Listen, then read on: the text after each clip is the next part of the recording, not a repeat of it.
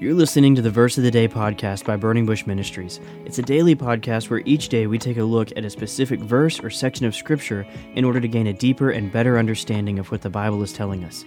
We do this through looking at the context of the chapter, society during the time that each section was written, and the author's intent, all in an effort to learn how to apply the truths we find in Scripture to our lives as we try to follow Christ and be as much like Him as possible. So let's dive in. Today's verse is Romans 12, verse 2. It says, "Do not be conformed to this world, but be transformed by the renewal of your mind, that by testing you may discern what is the will of God, what is good and acceptable and perfect." Yesterday we talked a lot about the Father of mercies, and today we're answering the question, how should we respond to God's great mercy to us? And we find the answer in the first two verses of Romans chapter 12. It's in these verses that we see Paul urging Christians to respond to the mercy of God, His forgiveness of our sins, and His inclusion of us in His family. Paul tells us that we are to abandon the pursuit of pleasure, possessions, and societal status. Our goal is not to please anyone else.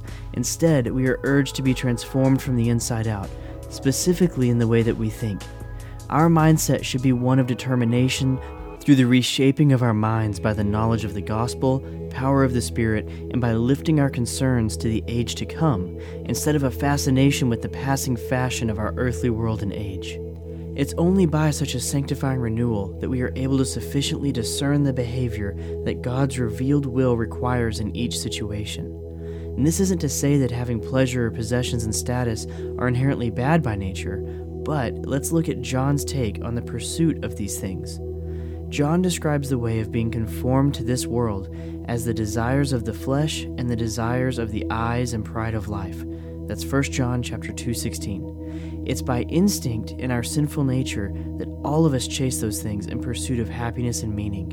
And it could be that God's will is to provide those things to you, but what we're being told here is to view life through the lens of this following question.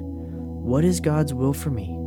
How can I use my life for His purposes and not for my own? So as you go about your day, keep this in your mind and try to stay conscious of it as you enter different situations that you may face. Thanks for listening to today's Verse of the Day. For a full transcript of today's episode, as well as other verses that apply to and reference what we talked about today, please visit our website, burningbush.blog. Again, that's BURNINGBUSH.blog. Have a great day, and we'll see you tomorrow.